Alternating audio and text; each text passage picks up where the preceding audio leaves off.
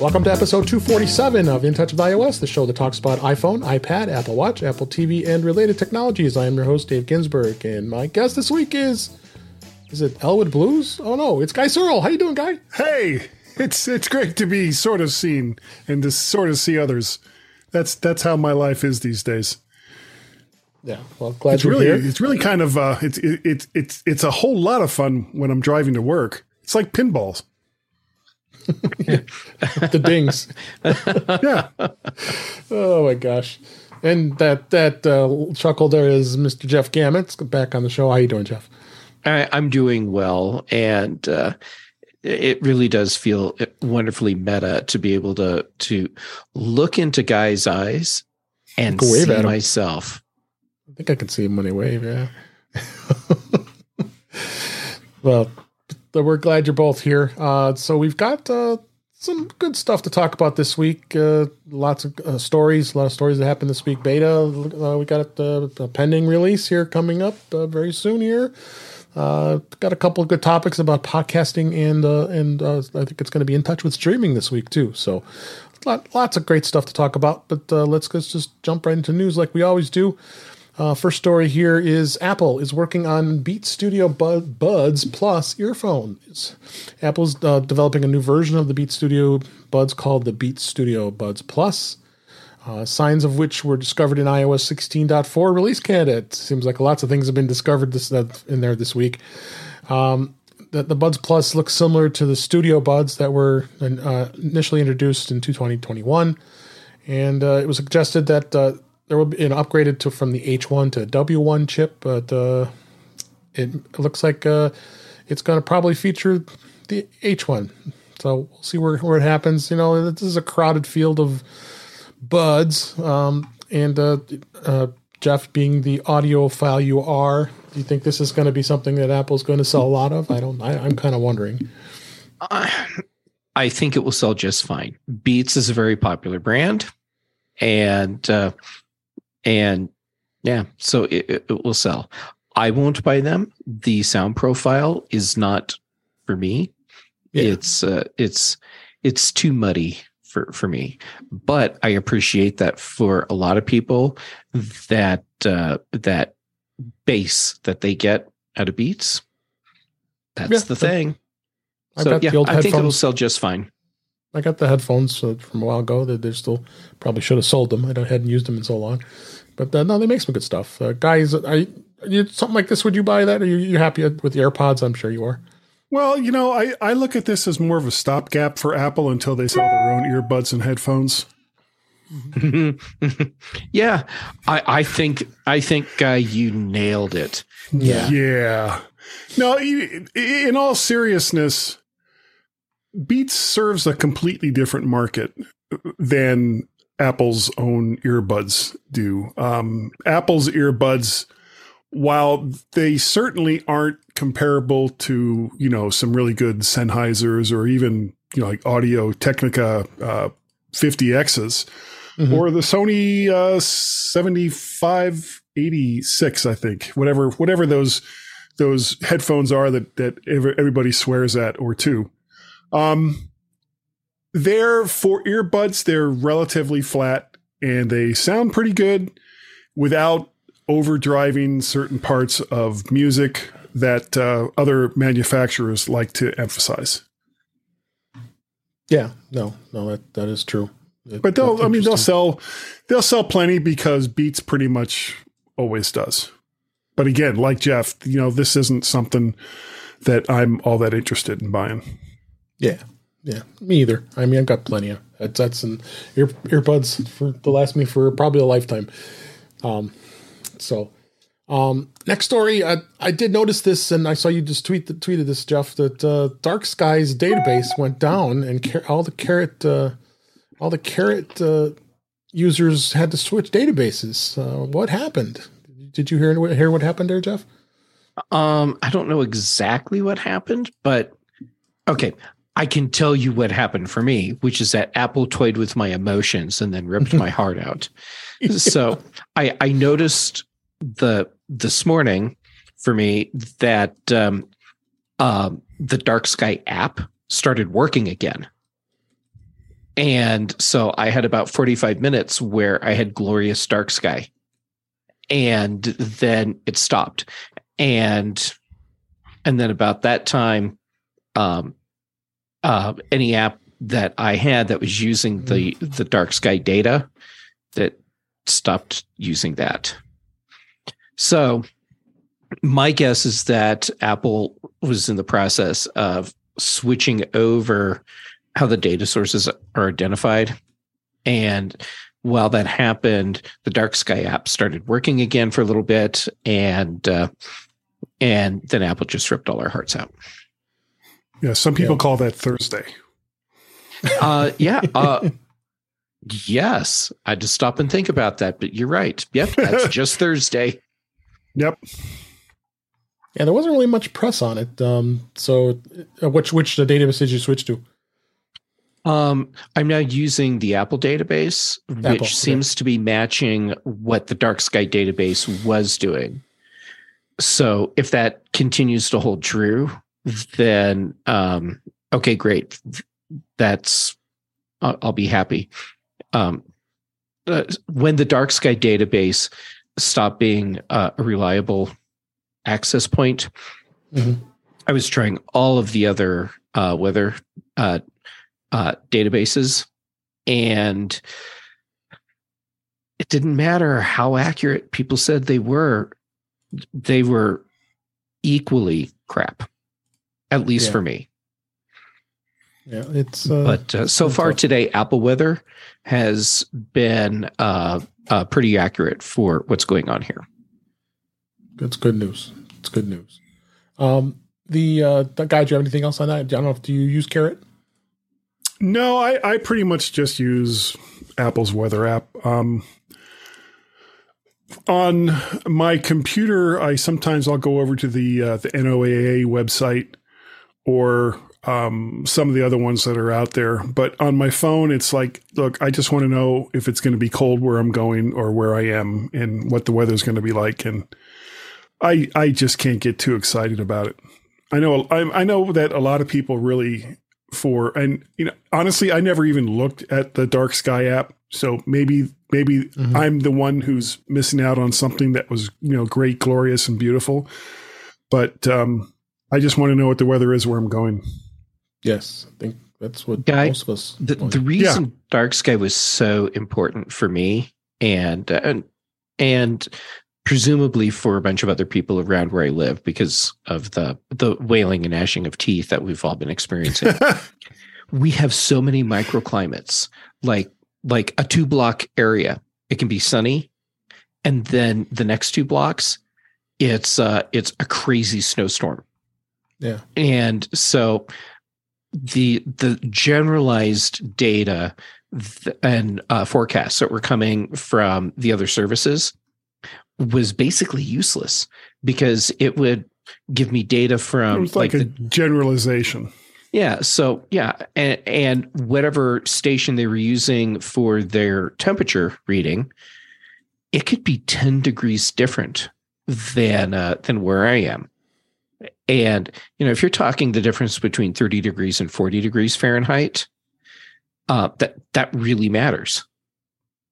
Well, the weirdest weather experience I've ever had was it was pouring down rain in our backyard and sunny and bright in our front yard down in Fort Lauderdale. So I don't know if that counts as being like micro weather. Of course, we call that Thursday here in. Yeah. Thursday. Colorado. Okay, yeah. That's along with the apple ripping out of the heart thing. Yeah. Okay. Yeah, absolutely.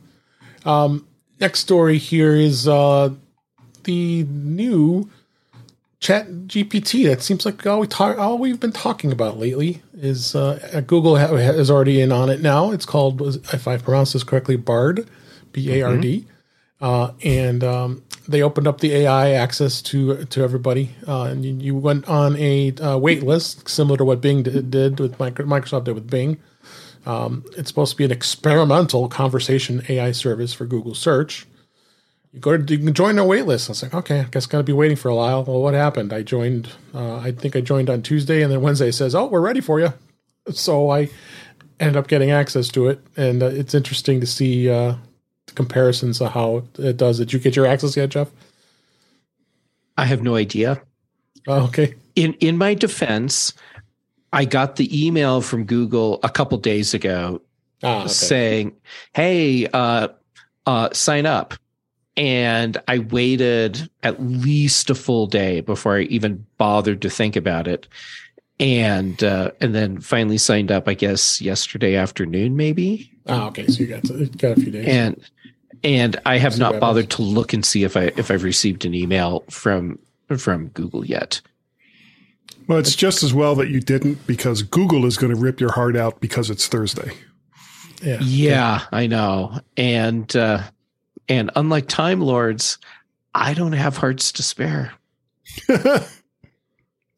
So I thought I'd do something fun with and play with Guy a little bit here.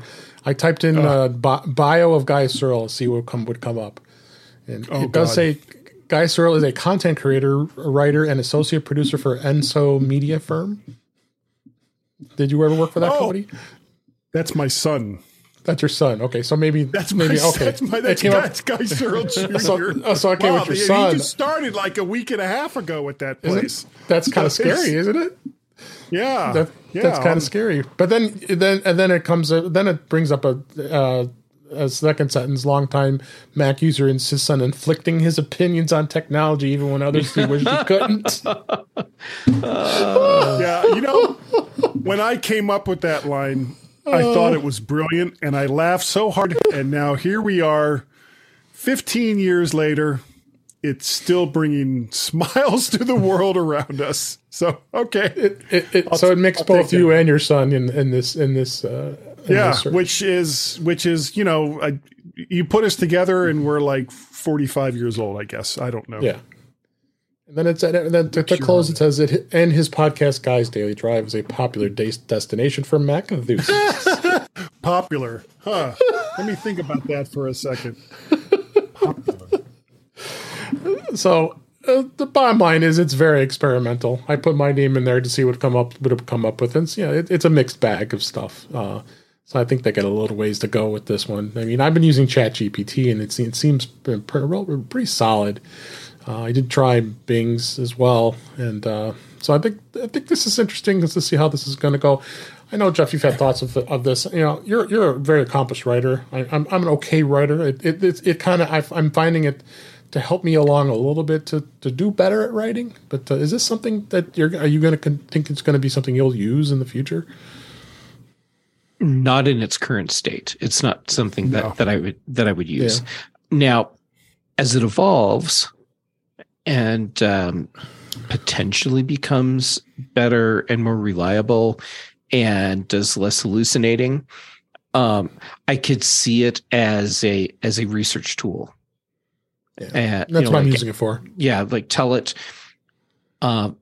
summarize the information about whatever, and then it goes out, finds all the data, brings it back to me, and gives me sources, so that I have a starting point for my research. Yeah. But as far as letting it write the content for me, that's not going to happen. Yeah, I just don't see that. I think it's something. It gives you ideas. That's at least in my opinion. That said, tools like this at some point are going to be used a lot for content generation, and I think we'll end Already is. That's true. It is, but it's going to become more prevalent.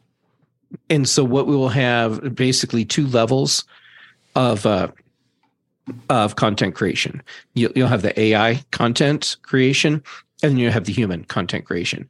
And you'll use the AI content creation much in the same way you're already seeing happen with some news and other content sites, where they're just letting the AI craft articles out of whole cloth for them.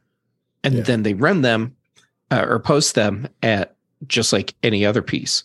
And then you'll have the content that's actually being created by people. And I think at some point it'll be very clear which type of content you're reading Yeah. And I hate to classify it this way, but the AI content, that'll be your clickbait content. And then the human stuff, that will be the more fleshed out and more professional content. Yep. All right. I'm kind of an opposite mind of that. Yeah. I think right now you're seeing the difference between AI generated content and human content. But as these AIs become more proficient and become better at picking and choosing the words that they're going to spit out, that it's going to get harder and harder to determine what's human and what's AI. I actually wasn't all that interested in AI chat. Carl Madden from the Mac and Forth show, I had him on a couple of weeks ago when we were talking about it after we got done. And he was like, look, just type in review for one of your microphones. And I was like, really? And he was like, yeah, go ahead. So I typed in review a Lewitt 240 Pro. And it spat out about 600 words of a pretty damn good review of a Lewitt 240 Pro condenser microphone. However, because I had one and I knew what the specs were, I saw some glaring errors in the information that it was putting out. There you go. But it was well written, and most people who didn't know the profile of that particular microphone would be like, oh, well, that sounds like it's just the perfect mic for me. And I don't think they would have been able to tell that was written by an AI. Now, I've been doing reviews of microphones and interfaces over at my Mac recently. And after reading that, I've found that I'm being much more careful in how I phrase things in the reviews that I'm writing, just so nobody thinks that I'm, starting to use an AI, chat AI to write the bulk of it. And then I just change some words here and there. And it's spooky as hell how well, and it's well written. It really is well written. And it's almost uncanny valley kind of thing. If you know that it's AI, if you don't know that it's AI, you may not be able to tell the difference. Yeah, Guy, I'm totally with you. And I agree that it's going to get harder and harder to tell the difference between the AI written content and the human written content. Well, what I really mean when I say there'll be these two levels, it's the mass produced, the factory word stuff that needs to be spewed out. That's where you're going to see AI dominate. The more specialized pieces, the deeper analysis pieces, deeper cuts. Yeah, like the New Yorker, Smithsonian Magazine. You are not going to see, unless they're doing it as part of an example of research. Something. You're not going to see AI generated articles, places like that. Yep. Well, I hope not. And the part of it that really worries me is that we are just on the beginning cusp of chat AI. And it's already branching out into art and other aspects of content creation. And I know, talking about Carl Madden, he's signed up for some kind of service where you take someone's voice and you feed it into this algorithm, and then you type in what you want that voice to say. Well, he did it for me. He used my voice to do it. And I could tell that it wasn't me, but it sounded exactly like me with my inflections and, how I sometimes go up when I'm speaking. It was all there, and it was scary as hell. Yep. Yeah. That is Am I scary. live or am I Memorex? Yeah. People under the age of 40 probably don't even know what that means. Yeah. The rest of us, though, we totally get your reference, old man. Yeah, old man. Take a look at yourself. All right, let's go ahead and move on here. A couple of YouTube TV stories. YouTube TV's price was going up to $73 a month. It's going up another $8 starting this month as we record this. They are going to drop the price of the 4K, which I found to be kind of crazy that they were charging $19.99 a month for 4K. It'll be dropped down to $9.99 a month. So if you want to get the 4K content, it's good. It's been around since 2017, so it was priced at $35 when it first came out. But all the licensing fees are starting to get to them pretty good here. They want to have the content. I mean, they did. I think they just lost MLB, and they're losing a few other channels. So, but they do have over 100 channels available, and you can get add-ons like HBO and Stars. I like their interface. I've tried it. I tried it again just to see how it was, because I've been trying desperately to try to figure out a way of getting away from Xfinity Comcast, but I wasn't successful. So we can say goodbye to YouTube TV. I'm not going to pay for that when I already am paying for Xfinity. So what do you got? What did you think, Guy? This has been the problem with cord cutting, that I think a lot of people that were pushing for it either didn't anticipate or glossed over it when it was all cable TV. All right, well, it was kind of expensive, but you knew what that price was going to be month to month, and if they raised it, you could complain, and then they would drop it again for a year. Yeah. With the new streaming overlords, every single channel out there thinks that they deserve $4.99 a month. And the problem with that theory is that most of them don't. So when you have a service like YouTube TV, like Fubo, like Hulu, like, all of these other grand unification streaming sites that try to put everything together into one package, you end up at a price that's basically, especially when you throw in internet access, that's basically the same price you were paying before with cable. The only big difference is maybe the UI is either different or better or worse. Yeah. What do you think, Jeff? I think this, like the Beats earbuds, is not a product that interests me. I've always looked at the YouTube TV thing as an alternative for people who wanted to have a lot of content but didn't want to pay Comcast or Roadrunner or whoever is the content bad guy of choice. Monolithic. In your area. Yeah. And part of the deal was you needed to be able to do this in a way where it was more affordable. Mm-hmm. And that's gone now. And but the other thing is, I could see people doing it because they wanted to be able to watch the content they liked when they're not at home. But the cable service providers, they offer streaming to some degree with your cable package now. So that benefit is gone as well. It's the illusion of freedom. Yeah, yes. Yeah. So, we're gonna talk about streaming a little more in depth here, just a little bit here. So, let's move on and talk about Apple TV Plus here. They shared the 2023 Friday night Major League Baseball schedule. Subscription is now required because they were showing those games for free to get everybody to entice people to watch the games on Friday nights. It's going to include 2 live games every Friday throughout the 2023 regular season.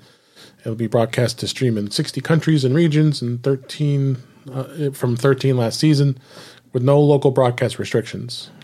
So they'll start Friday, April 7th with the Chicago Cubs, my home team, against the Texas Rangers in the afternoon. And then they have Atlanta Braves taking on the San Diego Padres at 7 p.m. at night. So interesting thing, too, is because, Apple TV Plus isn't available to businesses because businesses tend to show sports in their bars and such.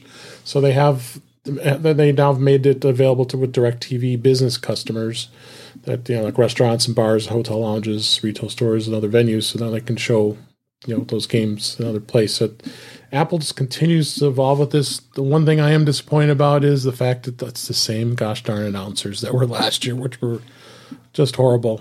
And you have no choice in the games. Right. They're just It's whatever the games that they're allowed to. They do that with the other channels too. What do you think, but Guy?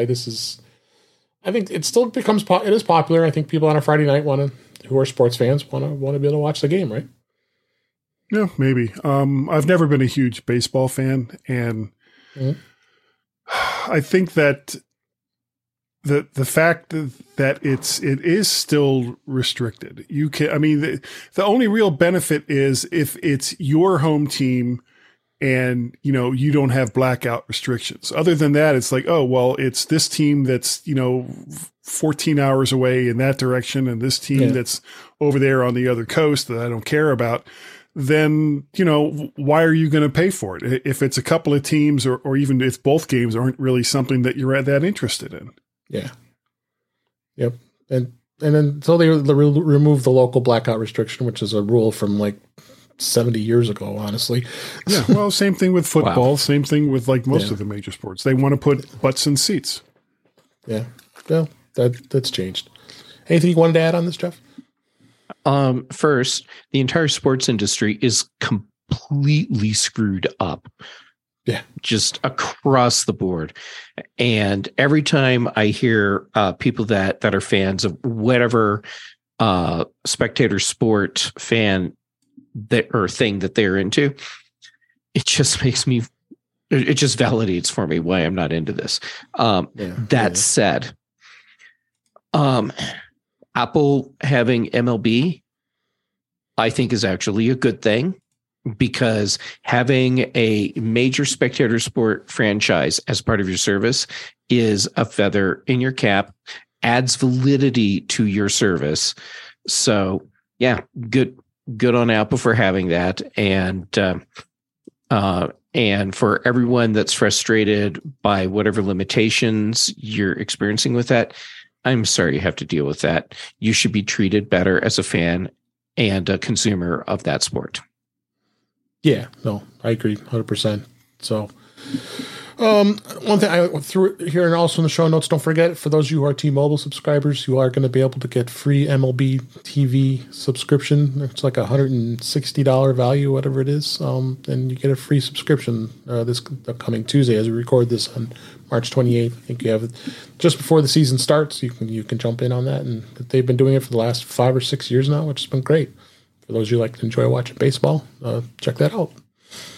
Oh, speaking of T-Mobile, after our discussion over at Mac Voices, I got that T-Mobile scam thing. The scam shield. Scam sleeve or sieve or whatever they call it. Scam shield. Did not have a single scam call today.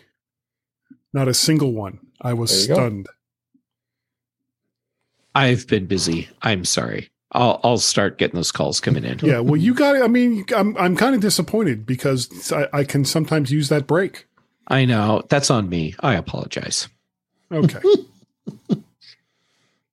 That's great. No, Dave, you looked over like you were expecting I was going to have something to say. No, I'm used to enough that I would wait and anticipate. Yeah, you know us far too well. Yes. Couple more stories here. Apple reportedly is planning on releasing movies in theaters to increase spending to $1 billion per year. They plan to increase its spending on movies, and it's going to be released globally. This is a report from Bloomberg on Mac Rumors. Apple TV Plus movies like Coda and Cherry debuted in select theaters for a few weeks in 2021, but apparently Apple wants to instigate broader, more conventional theater releases in the future, facilitating by bigger movie budgets. The movie is designed to raise the profile of Apple TV Plus in Hollywood, attract subscribers, and create cultural events. I find this super interesting, that the fact that Apple continues to evolve in entertainment, and I think that this is just going to make them grow even more beyond what we're so used to with a Mac or an iPad or an iPhone. What do you think, Jeff?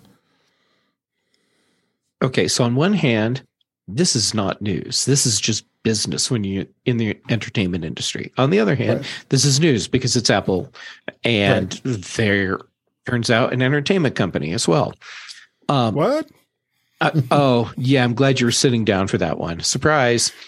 Um, I'm not surprised to see this happen. Apple made it very clear when they moved beyond. What was the very first thing they were doing? Carpool karaoke as their own little thing, right?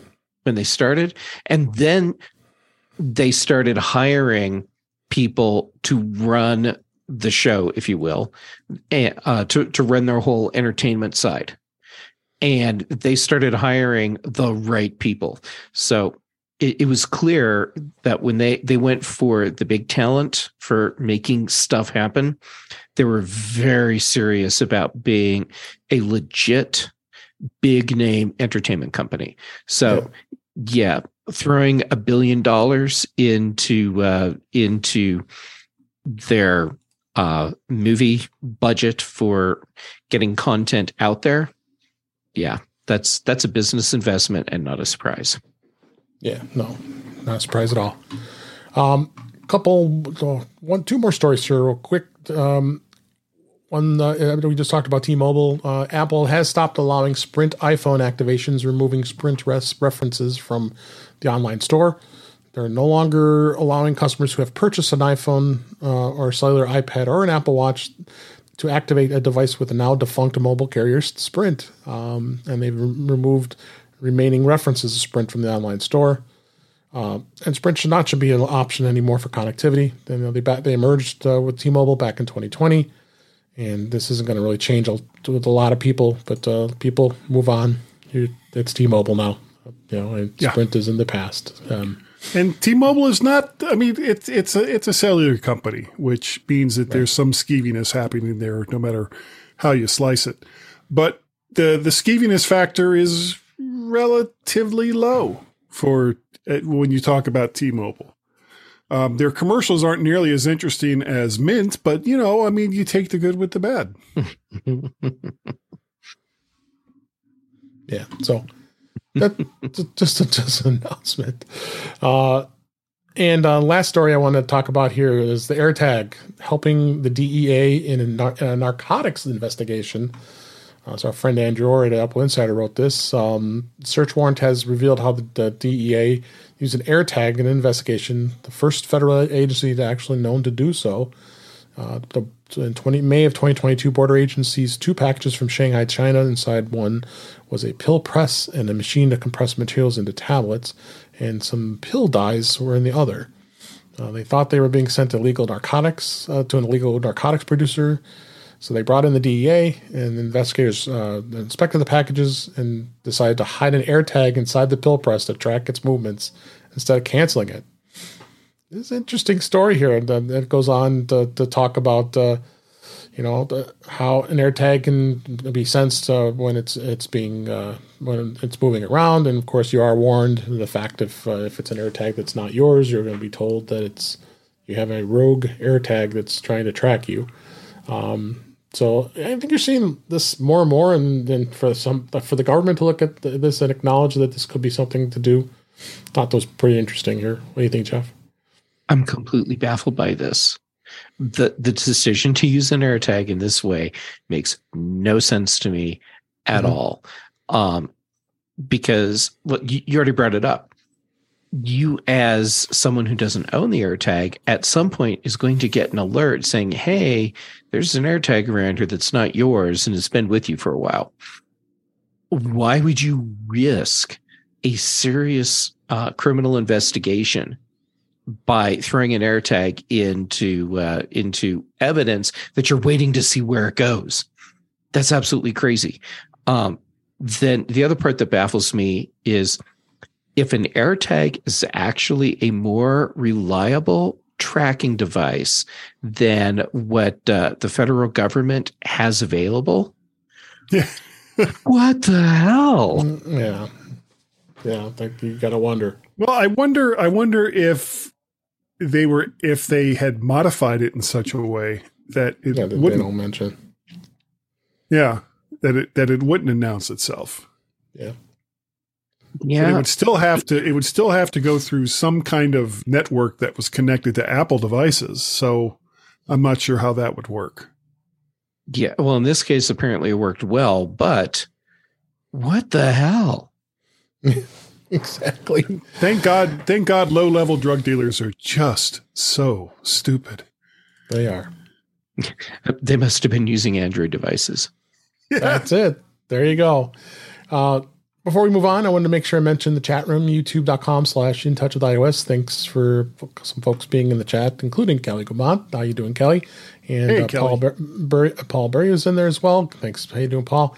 And one thing I'll mention that Kelly brought to my attention, and I missed this, was during the Friday night baseball, they are going to allow you to be able to stream in and choose your local announcers. So if you have a local team that's playing, you'll be able to actually put your local announcers to play as the announcing team.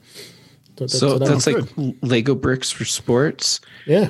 So you can have the one bag of bricks that's the sport you want to watch, and the other bag of bricks, which is announcers. You stick them together, sort of thing. Pretty much. So you make your own broadcast.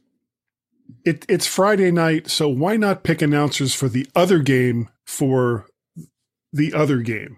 So you're listening to the audio from the Chicago Cubs and the Texas Rangers, but you're actually watching the San Diego Padres and the New York Yankees. No, you're not doing that. I'm canceling my subscription. Okay. I think that would just, and people would just be like, what? What? It'd be like a big chaos, utter chaos. All right. Probably play well in San Francisco. Let's go ahead and move on to the topics for this week. Beta iOS 16.4 release candidate, or also known as RC, is out. It's released this week as we record, and it's been released to both developers and to public beta as well. And it should, I would say, will come out within a week. That's generally the case, unless they find any other bugs. So I think we're pretty confident that a week from this week, the next week, we should say, that it's going to have it's going to be released. And there's a ton of stuff in here, and I did put some references to some of the things that are going to have been discovered by various news sources here. They are going to fully optimize the crash detection after false 911 calls, and they're also going to they're also seeing some things like seemingly references new AirPods and AirPods case. So they're starting to see code in iOS 16.4 that some new products are coming out here. Another interesting thing was adding the voice isolation for cellular calls. That's a new feature that's going to be added in 16.4 that could help in the way of the way that FaceTime calls are done with voice over IP and WhatsApp and others. So giving you better voice isolation when it comes to that. And I'm hoping to see more improvements in HomeKit. I'm sure you are, Jeff, as well. I'm not holding my breath. I'm not going to hold my breath on it, but it's there.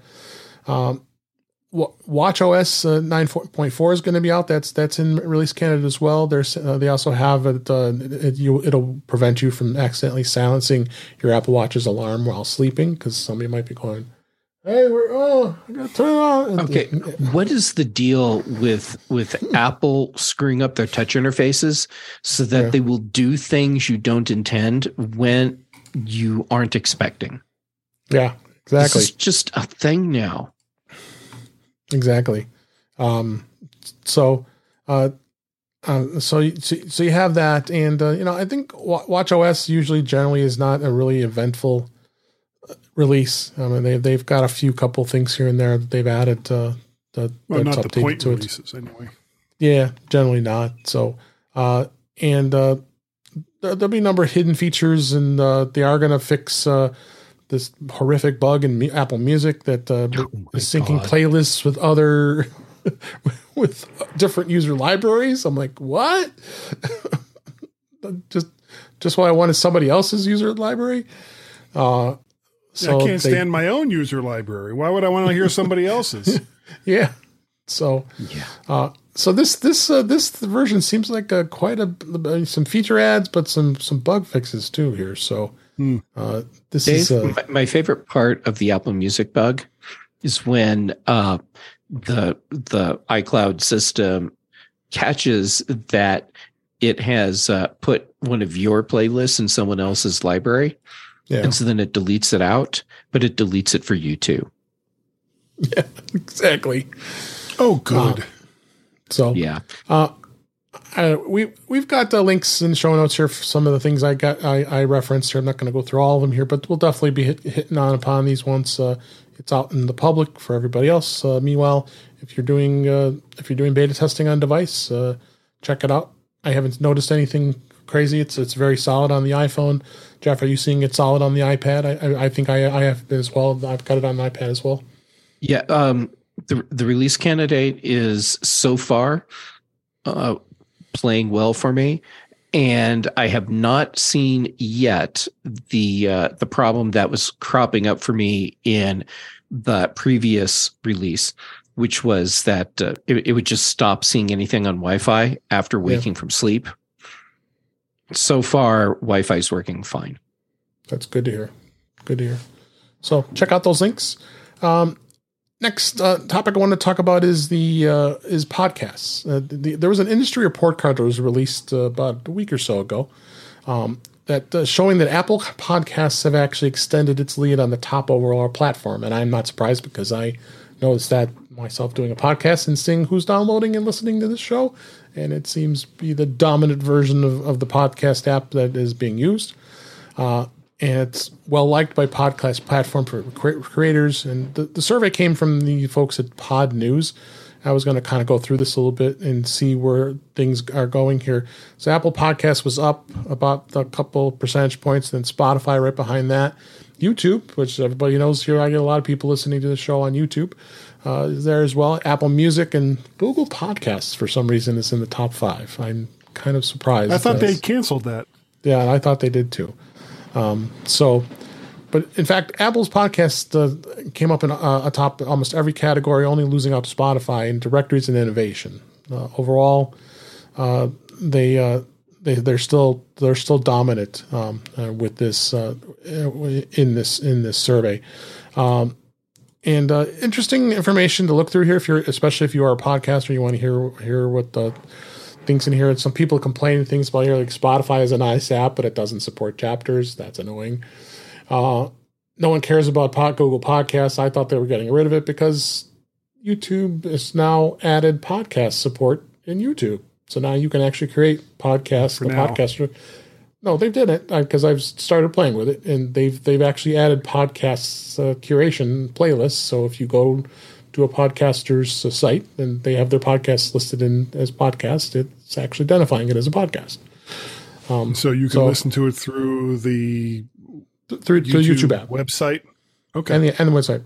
Yeah. So I found this was really interesting. See how things are and where things go.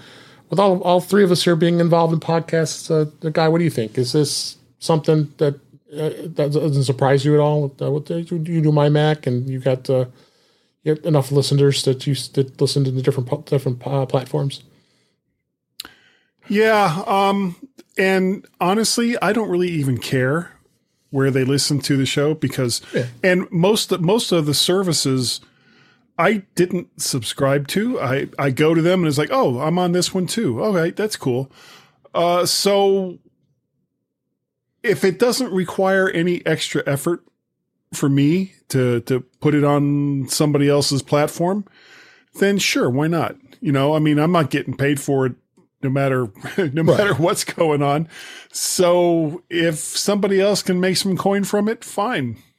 Just, don't screw with it. Don't put in stuff that isn't there without my permission, or in the case of my Mac, without Tim's permission.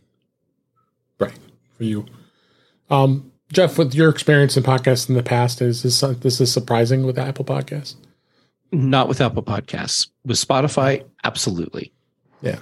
My experience has been, you look to Apple Podcasts and then YouTube, and then it doesn't matter after that. Right. And so seeing Spotify where it is, I have to assume that part of what's putting Spotify in that position is having some shows that, even though they weren't losing them money, were big names with exclusive deals. Yep. Did I say wasn't losing them? Was losing them money. Yeah, it is losing them money. We won't mention names, but there's a couple big ones on there that they've paid some serious amount of money for them to be exclusive, and people were listening. Then that makes sense. But I think podcasting is starting to take a bit of a downfall on the Spotify platform. So, yeah, that's pretty clear.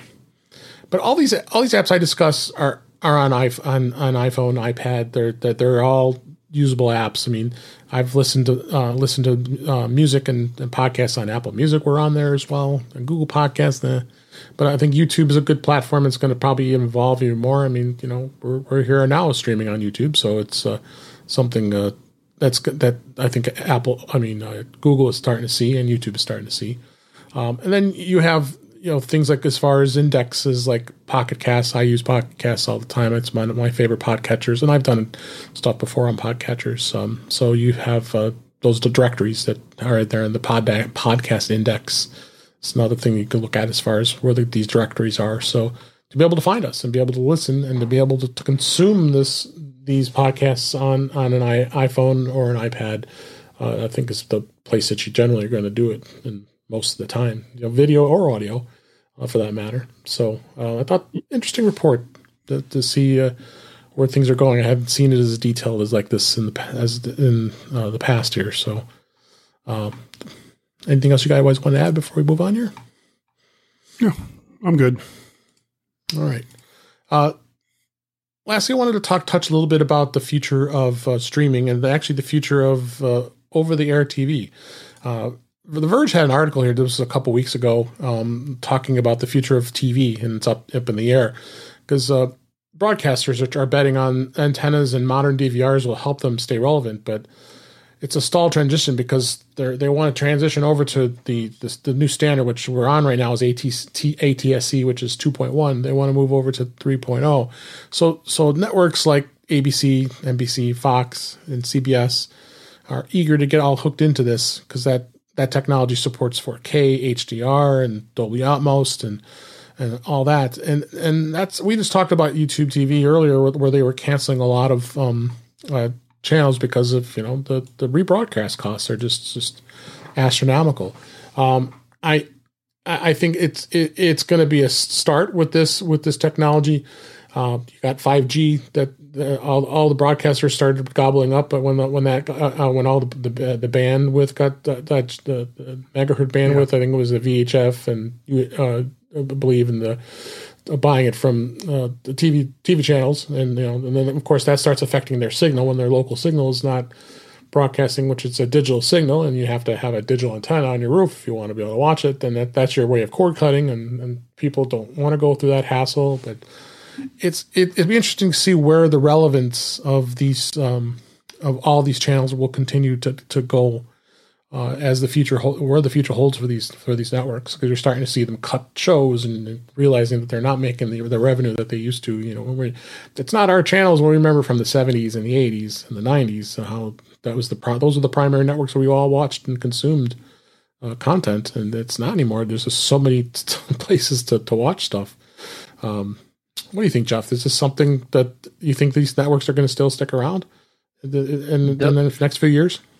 They'll stick around. They will adapt, and they will find what. Okay, when I say these networks, what I mean is that the big ones will stick around. I think the local affiliates, we will see some go away, and then right. And then other area affiliates will have to kind of pick up the slack. Am I misremembering that in the United States there are certain federal regulations about having the over-the-air access to specific types of content? And if so, I could see a day when that becomes the primary focus of over-the-air transmissions, and then the networks will they're just internet streaming for everything else. Yeah, I mean, I think there was a local reason that you had to have local programming to be able to show, what's going on in the local market. But it seems like those rules have kind of laxed a little bit. Not like in the old days where you woke up on Sunday morning at 6 a.m. and they had to show some business affairs or local affairs programming because that they were required by the FCC to do that. It's the equivalent of cable access. Cable access. And then you get the now regular emergency alert system tests and right. For emergency alerts, that's the other thing. Right. Yeah.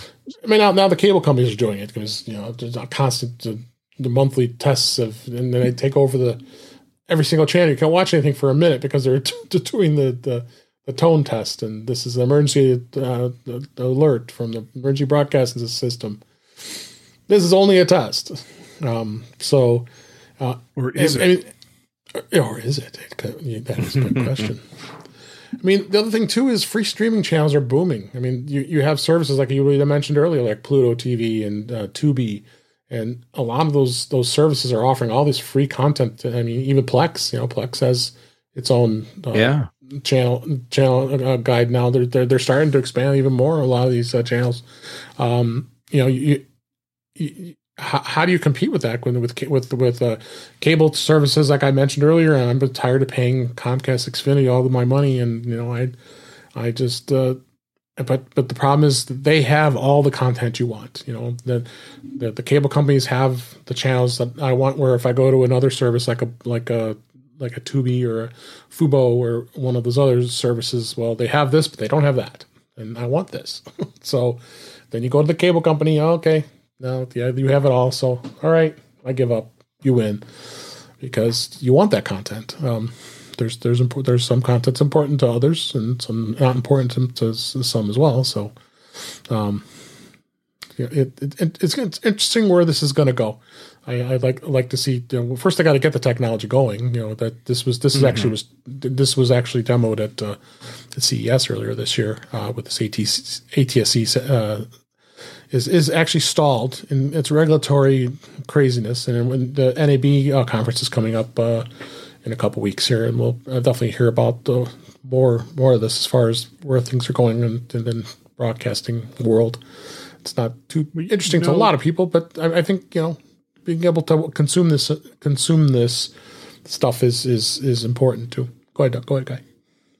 What this reminds me of is the consolidation of over-the-air broadcast radio, where radio too. For years and years and years, you had all of these local stations, and you would have local DJs with local weather, and everything would be revolving around, we're the best rock station in Cleveland or what have you. And then as the regulations kind of relaxed, where you couldn't own more than one radio station in a market, well, that kind of just went away. And that when that happened, corporate radio came in, bought up most of the radio stations that are out there. And instead of having local DJs and local weather and all the rest of that, you had various people in centralized locations that were putting out content for Cleveland and for Miami and for all of these other channels that are out there. Mm-hmm. And there was a big loss of local content because it just didn't matter to them. They wanted to have all of the toys. They wanted to have all of the access to radio stations and all the rest of that. And as far as over-the-air television goes, I can see this exact same thing happening, where the networks will go in and they will buy up all of these local affiliates that are all independent now, and it'll be a kind of a similar process. And it's not. I mean, and let's face it, we're not that far away from it now. You have the morning shows that are all network based. You have the game shows that are all network based. You have various news programs that are all network based, and that leads into the afternoon drive where you have more news programs and your comedies and dramas that are all network based. And if you're an NBC affiliate, you basically have like maybe 3 to 4 hours a day where you kind of determine what content you're going to put out for your local market, and all the rest of it is determined by NBC in New York. Right. So And the worst part of this is, just like with radio, where it's basically killed radio, and radio was having a hard enough time surviving with streaming music and podcasts and, the wide selection. Tell me if this sounds familiar, the wide selection of content that you could download and listen to without annoying DJs and without annoying commercials and all the rest of that. And we're kind of starting to see that in the video space now too. So if TV if you want to go even farther back than that, you look at all the problems that movie outlets are having now. And it all kind of comes back to they decided that they were too important to lose. And so they started jacking up their prices, which in turn meant that studios started jacking up their prices. And now you have local movie outlets closing all over the place. AMC is in terrible trouble. And frankly, I mean, really, they all kind of are. So, you had the previous story about Apple releasing more movies in movie theaters. It would not surprise me at all if Apple turned around and bought out one of these big movie chains to show their own movies. And, Fox did it. Sony did it. A lot of the other movie companies did that. They had their hooks into all of these movie chains that are out there. And it's a consolidation that rarely works out well for local consumers. And, I don't know what we can do about it.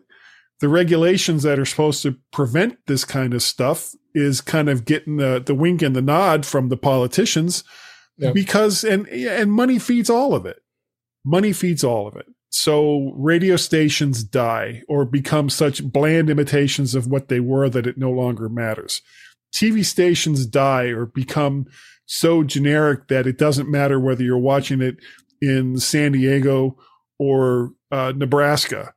And so, I mean, how do you combat something like this? And I don't have an answer. I'm just kind of defining what I think the problem is. Yep. It just keeps going crazier. Did you have any final thoughts, Jeff, before we wrap this topic up? I was just visualizing Max Headroom while Guy was talking. And now that you do that, the resemblance is uncanny.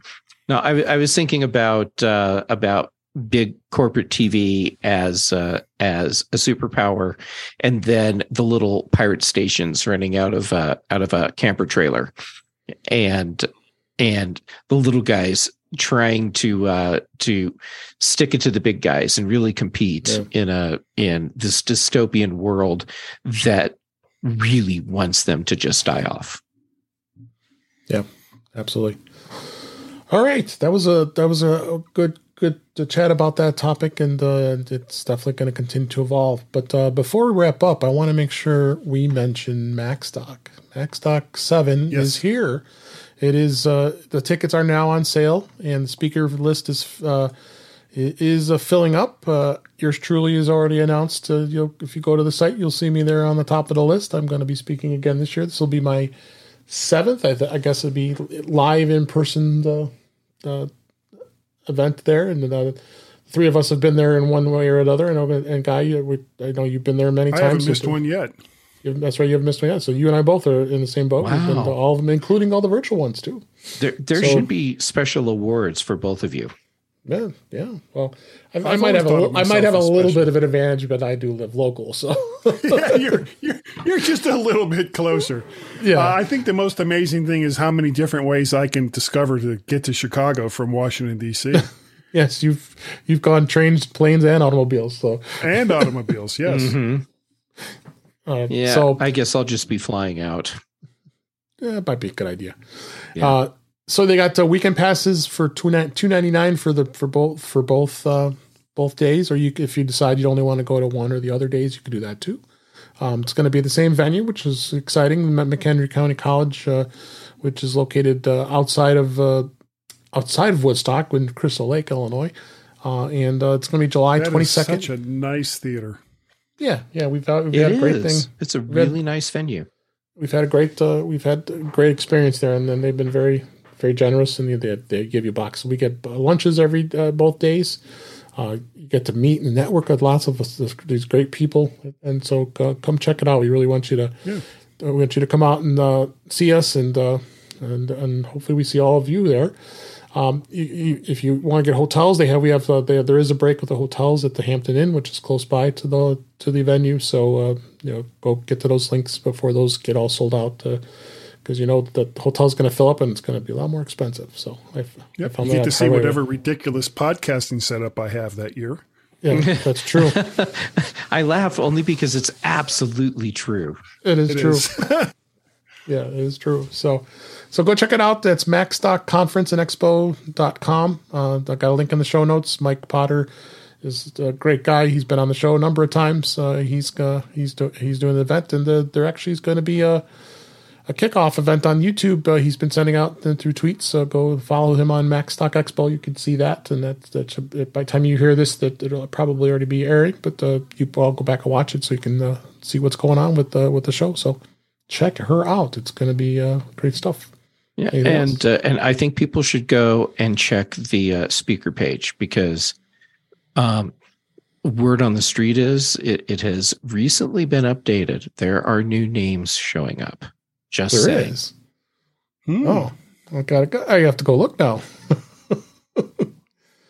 the speakers. Well, look at that. Jeff Gamet is now going to be speaking. Look at that. Awesome. That's great. So Jeff Gamet, there's a reason to go all by itself. Is you got to come see Jeff this year at Macstock. So sans pants. Yeah, that's right. Pants are always optional. Yes. No. Despite what the court order says. So far we've got Jeff and Chuck Joyner, of course, and Mike Schmitz. Kirsten Say is going to be there. Allison Sheridan's going there, and there's going to be a number of others. So I think it's going to be one of the best Macstocks yet. So come join us. We'd love to see you. Yes. And with that, let's go ahead and wrap things up for this week. Please send your comments, questions, and suggestions to our email address, which is feedback@intouchwithios.com. You can follow us on Twitter @intouchwithios. You also could follow us on Mastodon @intouchwithios to find us there as well.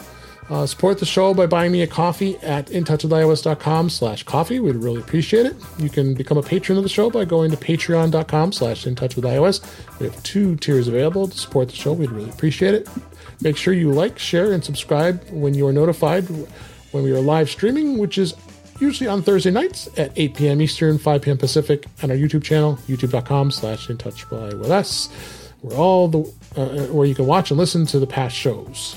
And you can visit In Touch with iOS magazine on Flipboard, where many of the topics we discuss are flipped into that magazine. Link is in our show notes. And you can subscribe to our show on your favorite podcatcher, including Pocket Casts, Overcast, Apple Podcasts, and many others. But better yet, go to our website, intouchwithios.com, where all the links to all the ways to listen to us are there. I'm Dave Ginsburg. You can find me on Mastodon at DaveG65 at mastodon.cloud. And Guy Serle, thanks again, as always, for being here. We really appreciate it. Where can people find you? Not a problem. Oh, you can send me an email, guy@mymac.com. You can find me on the Twitters. I am either Mac Parrot or Vert Shark. Just trying to remember that for a second. Vert Shark is the website that I haven't updated in about 3 months. You can also find me over on Counter Social and Mastodon as Mac Parrot. They're all over there for your viewing and screaming out pleasure. And thank you. And Jeff Gamet, as always, it's great to have you. Where can people find you? It's always great to get to hang out with you. And Guy, you're okay too. Thanks. Yeah. Okay, so on socials, Twitter and Mastodon, Jay Gamet. That's where I'm most active right now. And then for podcasts, most Tuesday evenings on Chuck Joyner's Mac Voices Live, then Thursdays on The Big Show, and then most Thursday evenings here on Dave's show, and then on Fridays, The Mac Show, and then also on The Context Machine with Brian Chaffin. And then occasionally other shows too. Yes, you get around. Yeah, like like a social disease. Yeah, and actually, speaking of Mike Potter. I will be joining Wait, tomorrow. hold on. How did you segue from social disease to Mike Potter? I'm not judging. That's all I'm going to say. All right, fine. All right, great. And just a programming note, we are going to take a week off here. I am on vacation, a much needed R&R, so we're going to take a week break here from the show, but we'll be back the following week. With I think we have an exciting guest coming up. I'm going to tease and not say, but it's going to be fun. So, and with that, I hope everybody enjoyed the show. We enjoyed doing it, and I hope you enjoyed listening. And we'll talk again soon.